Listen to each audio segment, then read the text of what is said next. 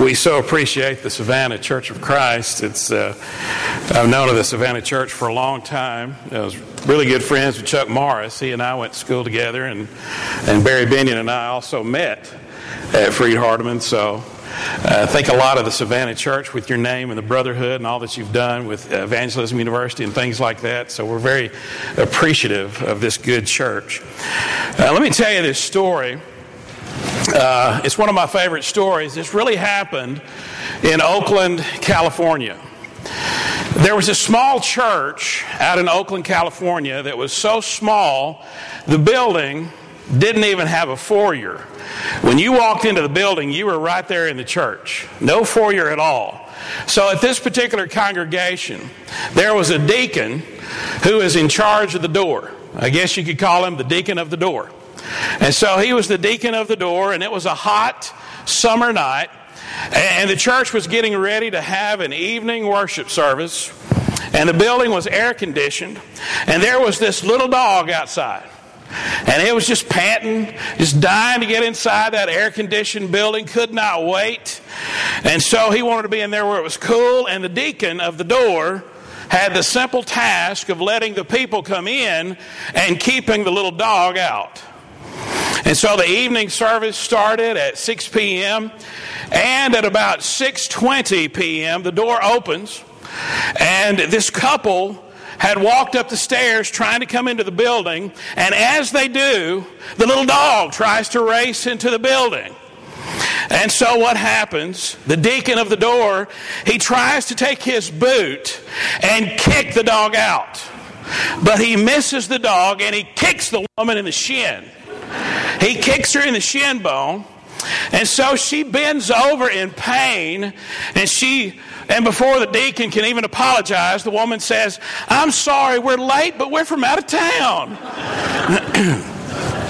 Well, that's a true story. You know, you think about that illustration, you think about that true story, and here's what you think about. The problem, usually in most churches, is not getting people into the building.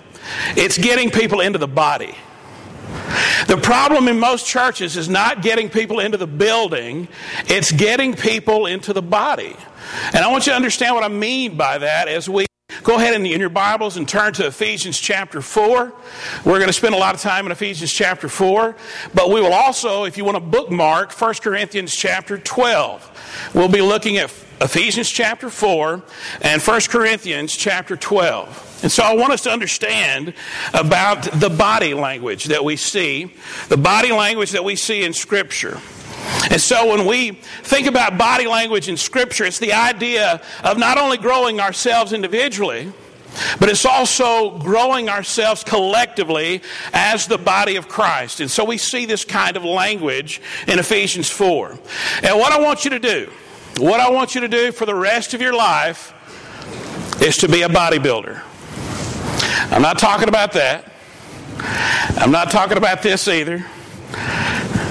I'm talking about something that's much better.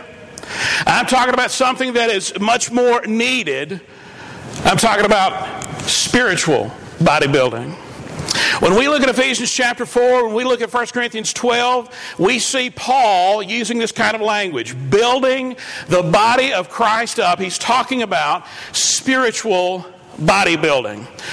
Now, one of the first things that we notice in Scripture that talks about something like that is 1 Timothy chapter 4 and verse 8. For physical training is of some value, but godliness has value for all things, holding promise not only for this present life, but for the life to come. And that was again Paul. So what Paul said there in 1 Timothy 4 and verse 8 is we need to train spiritually. Our world, we know this more than anything right now in our culture, our world needs strong bodies of Christ. Our world needs strong churches. And that's going to take time. That's going to take time, and it's going to require working with people in the body of Christ that we don't always see eye to eye with.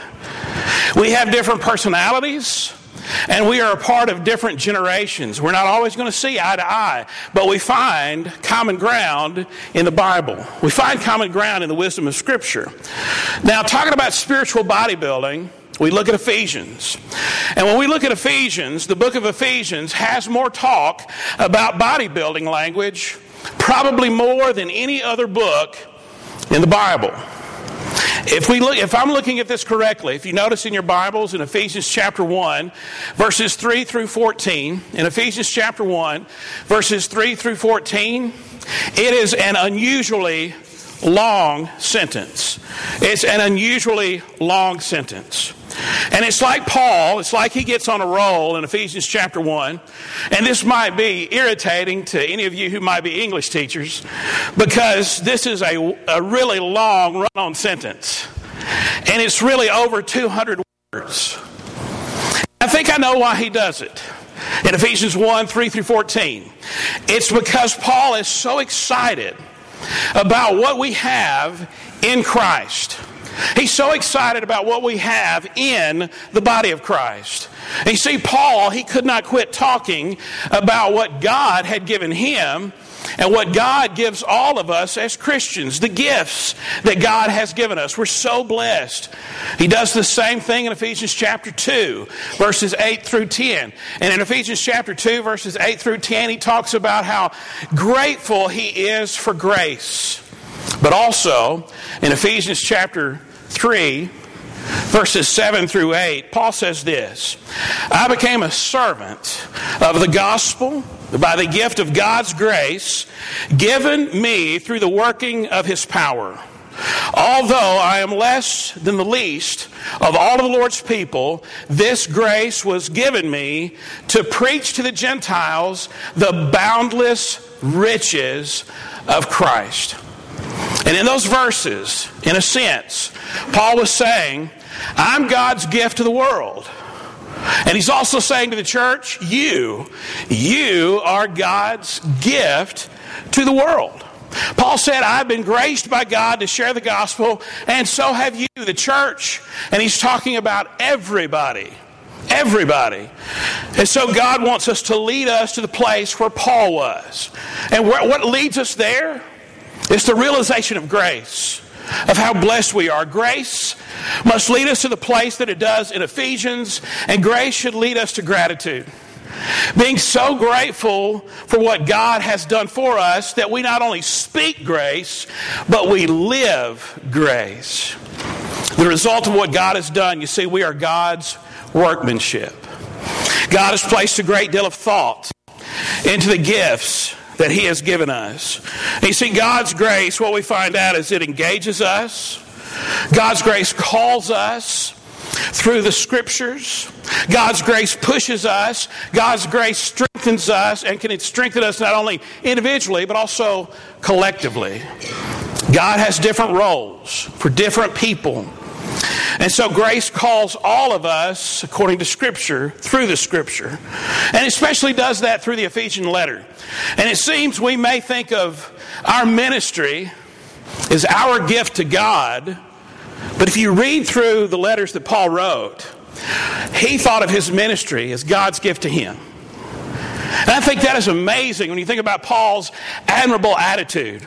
Ministry was God's gift to him. And so that means the Bible teaches that every member, Paul says, and we'll see it in many verses, every member is a minister in the servant sense. Every member is a minister in the servant sense. Now, God has different roles for different people. And Paul, he really clarifies that in Scripture. Some are qualified to be elders, some are not. Some are qualified to be deacons, some are not. Some will be teachers. Some will be missionaries. Some will be encouragers. Some servants will be really in front of the scenes, very visible, and some workers and servants will be very behind the scenes, and that's the way that they like it, because some people just aren't as extroverted as others. Well, I've read that Paul could just as easily have written this in Ephesians chapter 4 and verse 7. I believe he could have just as easily written this: to each of us a ministry has been given. To each of us a ministry has been given. Then notice Ephesians chapter 4 and verse 12. It says this: to prepare God's people for works of service, so that the work of the body may be built up. This is the main reason that we have leadership in the church. Leading people to find their gifts. Leading people to find their talents, because God has given us our various gifts and talents for the building up of the body of Christ. In Ephesians chapter 4 and verse 16, the Bible reads, "From Him, the whole body, joined and held together by every supporting ligament, grows and builds itself up in love as each part does its work."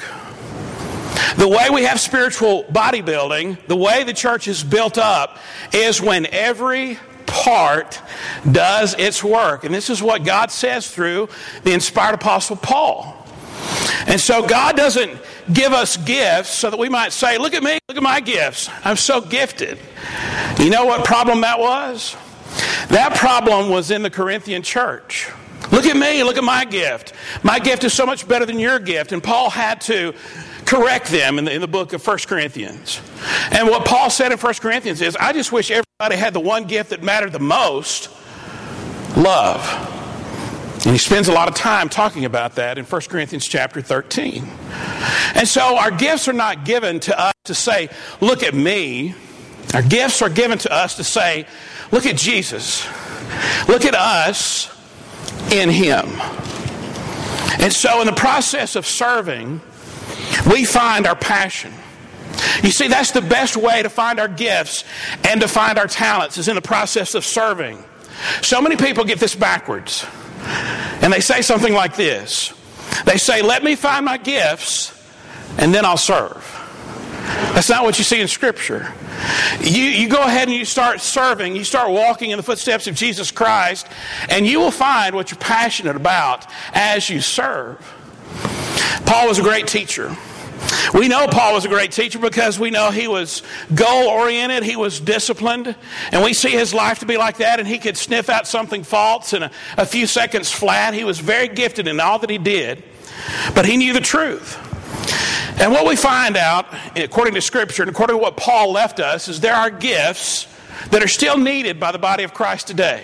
There were gifts that were miraculous in nature, but those gifts were used because at the time, the Bible, the Word of God, was incomplete. And in 1 Corinthians chapter 13 and verse 10 says that when that which is complete comes, that which is incomplete will be done away with. The miraculous gifts were needed because these gifts needed to say this teaching is coming from God. But when we got the revealed, completed Word of God, those miraculous gifts were no longer needed. But just because the miraculous gifts are no longer needed, gifts of service are definitely needed today in the body of Christ to build up the body of Christ. So the gifts that we have today, something like this, the gifts of service. The gifts of service, this is where someone can meet somebody else's needs. They can make things happen. When people serve, when they have this gift of service, they're willing to get their hands dirty. Or somebody who has the gift of teaching. Teachers have, these kinds of teachers, they have the gift of being able to interpret God's Word, being able to help us clearly see what God's Word means, and also giving us ways to put that Word into practice so that the body can be built up. And then there are people who have the gift of exhortation. Now, we don't use that word every day, do we? People who are gifted at exhortation, what does that mean? The gift of exhortation, that is the ability to help other people reach their full potential. The gift of exhortation is the ability to help somebody else reach their full potential. Now, who can do that?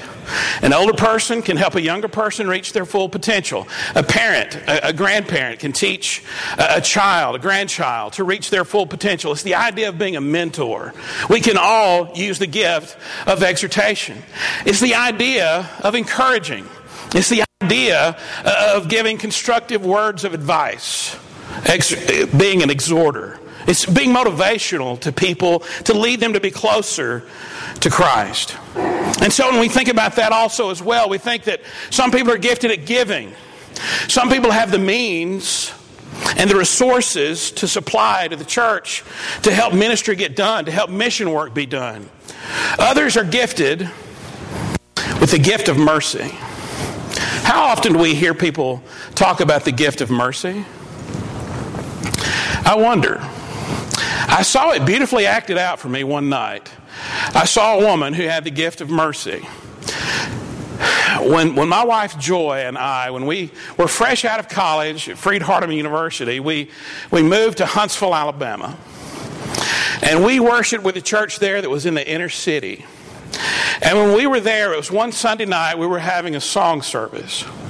And during that song service, a woman who was not a part of that church, she walked in off the street. This is where a lot of homeless people were. This is where a lot of outcasts were.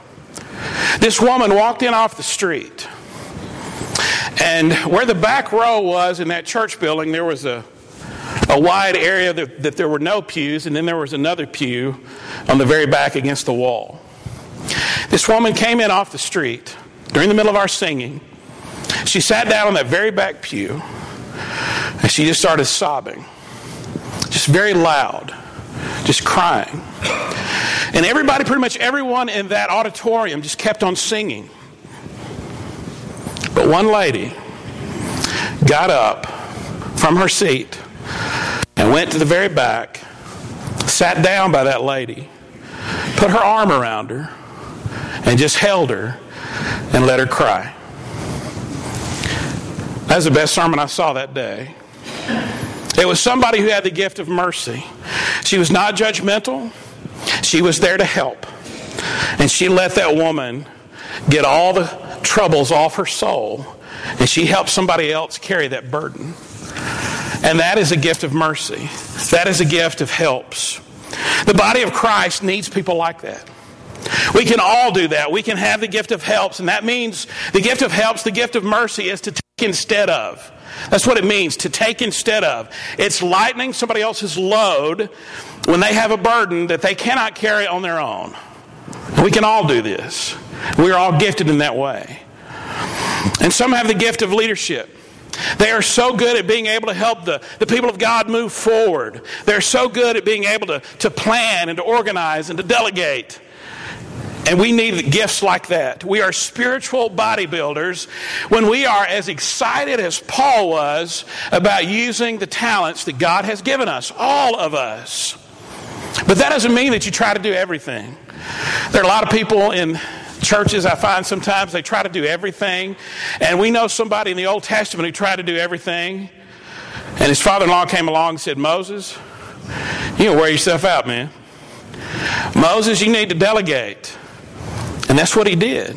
Moses tried to take too much on because one person is not supposed to carry the load of the body.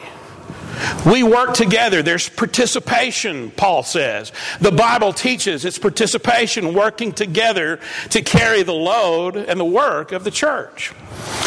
Now, when I was in college at Freed-Hardeman, several of us in Paul Gray dorm, we lifted weights, and there was a weight bench in one of the dorm rooms. And one night, one of the guys was in the weight room alone. He decided to bench press. And he put on more weight than he could handle.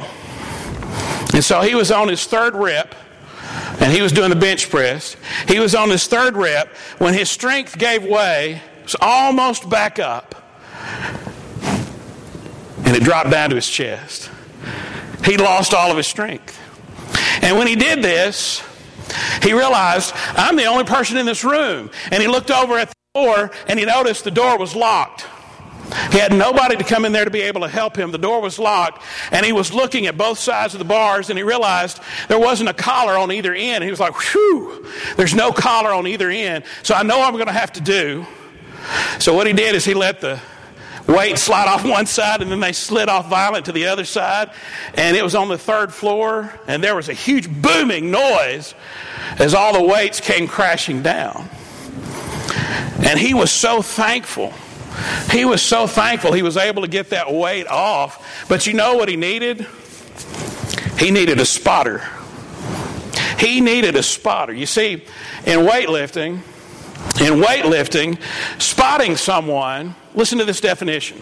In weightlifting, spotting someone is the act of supporting another person during a particular exercise with an emphasis on allowing the participant to lift or push more than he can normally do safely.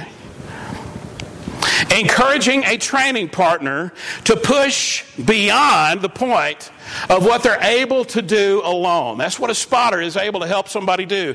And it can strengthen them. You see, in the body of Christ, in the church, we need spotters. Plural. In the plural. We need spotters because our goal is to grow individually and collectively.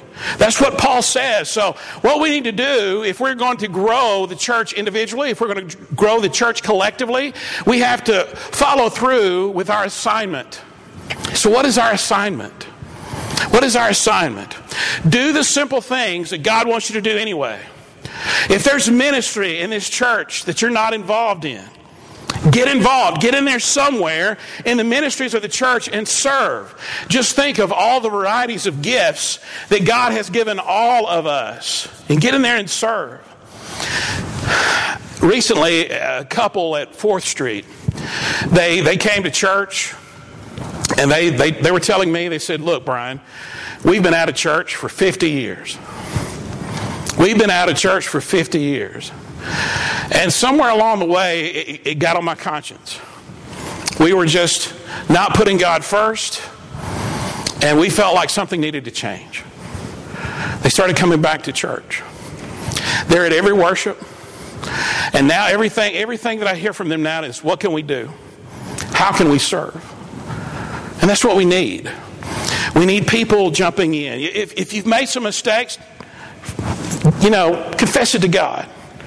Get it out of your system. Give it over to God and let God forgive you. But work, serve, so that the church can grow. You see, there's so many people that we have in our churches that are so needed, and sometimes we don't think about all the different personalities and all the different gifts that different people have, because there's some people who have a knack at being a good handyman or a handy woman. There's some women who are good at that as well. That's not me. I'm more like Tim Taylor from Home Improvement. And so we think about people who are good at cooking and preparing food. I can grill, I can't cook. There are some people who are great at being organizational, being organized. Some people are creatives. All of these different personalities, all these gifts are needed in the church. And we just need to ask, where can I serve? You see, in our culture today, this means so much, because what we need to do as Christians, we need to be less, church, what can you do for me? And more, church, what can I do for God? Through my gifts, through my talents. Because it's going to grow you spiritually, and it's going to grow the body spiritually. And so here are 3 common mistakes that Christians can sometimes make. Being too proud of our abilities, saw that in Corinthians, or thinking we have nothing to offer. You do. God has given you a gift, a talent, or not using what we have been given. And so all these different gifts have been given to us by God for the very purpose of collaboration, working together, participation, not competition. Collaboration, not competition. There's this book called What You Do Best in the Body of Christ. It was written by Bruce Bugbee, and I just thought it was pretty neat. And it made a really good point. I'm going to share that with you. I'm going to read this to you. It wasn't long after creation that the animals got together to form a school. They wanted the best school possible. One that offered each student a well-rounded curriculum of swimming, running, climbing, and flying. In order to graduate, the animals agreed that they would each have to take all the courses. The duck was excellent at swimming. In fact, he was better than his instructor, but he was only making passing grades at climbing. He was getting poor grades in running. The duck was so slow in running that he had to stay after school every day to practice. Even with that, there was very little improvement. His webbed feet got badly worn from running, and so much so that the worn feet, he wouldn't be able he would only be able to get half of his grade in swimming. Now, average was quite acceptable as a grade to everybody else, so no one worried about it too much except the duck. Now, the rabbit was at the top of her class in running, but after a while she developed a twitch in her leg from all the time spent in the water trying to improve her swimming. Now, the squirrel was a peak performer in climbing, was constantly frustrated in flying class, though. And the squirrel's body became so bruised from all the hard landings that he didn't do too well in climbing and ended up being pretty poor in running. I like this. The eagle was a problem student. She was severely disciplined for being nonconformist. For example, in climbing class, the eagle would always beat everybody else to the top of the tree, but she insisted on using her way to get there. Each of the animals had a particular area of expertise. When they did what they were designed to do, they excelled. When they tried to operate outside the area of their expertise, they were not nearly as effective. And then he went on to ask this question, can ducks run? He said, of course they can. Is that what they do best? Definitely not. You see, just as every animal has been gifted for survival, every person in the body of Christ has been gifted for the growth and the ministry of the body. We have been gifted differently. No part of the body of Christ can look at any other part and say, I don't need you. We can't do that, especially spiritually. I remember when I had shoulder surgery in 2014. I'm right-handed. I do everything right-handed. And my doctor told me, he said, you're going to have to keep your arm like this for 3 months. And I just really started to realize how much this part of my body, how much I needed it. For writing, for reaching, for grabbing, all these things I couldn't use it for. When there's one part of the body that's not working, the rest of the body notices it. And it's that way in the spiritual body. It's that way in the church.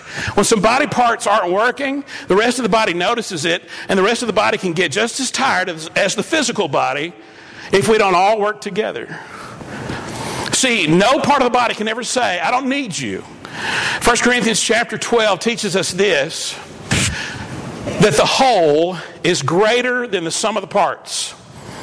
In other words, 1 + 1 equals greater than 2, or 1 + 1, sometimes they say, equals 3. And that's the idea. You see, the church needs you. Every one of us. But you see, you need the church too. That's what we also learn as well when we study what Paul has to say. But Scripture is meant to change us, to help us, to grow us. And we do that through community, through participation. Bill Hybels said this, community is knowing and being known, loving and being loved, serving and being served, and celebrating and being celebrated. Love God first, love others, never make anyone feel unwanted, and help make the church be a safe place for everyone. Because what we really need to do when we help each other is, sometimes our words, they really need to be more a pat on the back than a punch in the gut. We really need to have more encouraging environments. And that's something that God wants us to have. And we do that when we build up the body of Christ. We try to cultivate dependence on one another. And so it makes me think of, this is one of my favorite illustrations. I don't remember where I first came across this, but it was a truth about sequoias. And these are sequoias. Sequoias can grow nearly 300 feet tall. Some of you may have seen sequoias live and up close. They can grow nearly 300 feet tall, 26 feet in diameter. The oldest known sequoia is estimated to be around 3,500 years old. Because the sequoia is so tall, we just think, well, it has to have a strong foundation. For them to be that tall, they have to have a strong foundation to keep them upright. But 95% of the sequoia's roots are within 3 feet of the surface. So how do they stand so strong? The roots of the trees intertwine with the roots of the other trees around it, and they create one large root system underground. You see, above ground, we see these huge trees standing alone, but underneath, these trees have their roots intertwined because they're supporting one another. And that's the community that you find in Sequoias. And that's the community that we need to have in the church, in the Lord's church, in the body. We have one foundation. We have that commonality. We have that common ground. And so we need to absorb God's word. We need to live it. We need to serve. And we can build up the body of Christ. And how blessed we will be individually when we work for all of us collectively. Well, in 1885, let me share with you one last illustration. I don't know if you can see that picture at the top. In 1885, there was a World Series of mule team competition. I didn't know about this until recently. There was a World Series of mule team competition, and it was held in Chicago, Illinois. And the winning team of mules was able to pull 9,000 pounds. The second place team pulled slightly less. And somebody came up with the idea of hitching both the first and the second teams to a load to see how much they could pull together. And it was assumed that the teams could pull a little more than the total combined weight. However, instead of pulling only a little more than 18,000 pounds together, they pulled 30,000 pounds. A young foreman by the name of Ed Stiles, he was working the borax deposits in Death Valley, California. And he took that concept of having multiple teams of mules and he applied it to trying to haul loads of borax out of that harsh environment in Death Valley. And he noticed that a team of 12 mules was hauling loads twice the size of what an 8-mule team could do. And it got him to thinking, got him to experimenting. And so the maximum benefit he noticed seemed to be a 20-mule team, which ended up pulling 10 tons, about half the capacity of a modern railroad freight car. That picture, if you go through a grocery store, and they have a great variety of things, you'll notice that picture on a borax box, I think in the detergent section. And that comes from a true story. What those mules were able to do was come up with the idea of synergy. Synergy is the cooperative working together of two or more people or organizations when their combined effect is greater than the sum of their individual efforts. That is synergy. When we work together, when we participate together. And you know what the Bible often calls that? Love. The Bible calls that love. So how are we showing love? How are we, by extension, practicing love? How are we practicing synergy? We can do more together with God and each other than we can on our own. And God lets us know that through Scripture. And we need to apply that. We need to live it. And one last verse, and the lesson's yours. Ephesians chapter 4, verse 16. Maybe, there you go. From Him, the whole body, joined and held together by every supporting ligament, grows and builds itself up in love, what? As each part does its work. So I would encourage all of us to be spiritual bodybuilders in the Lord's church. And I'm so thankful for all the gifts and the talents represented in this church. May we use them all to God's glory. Thank you.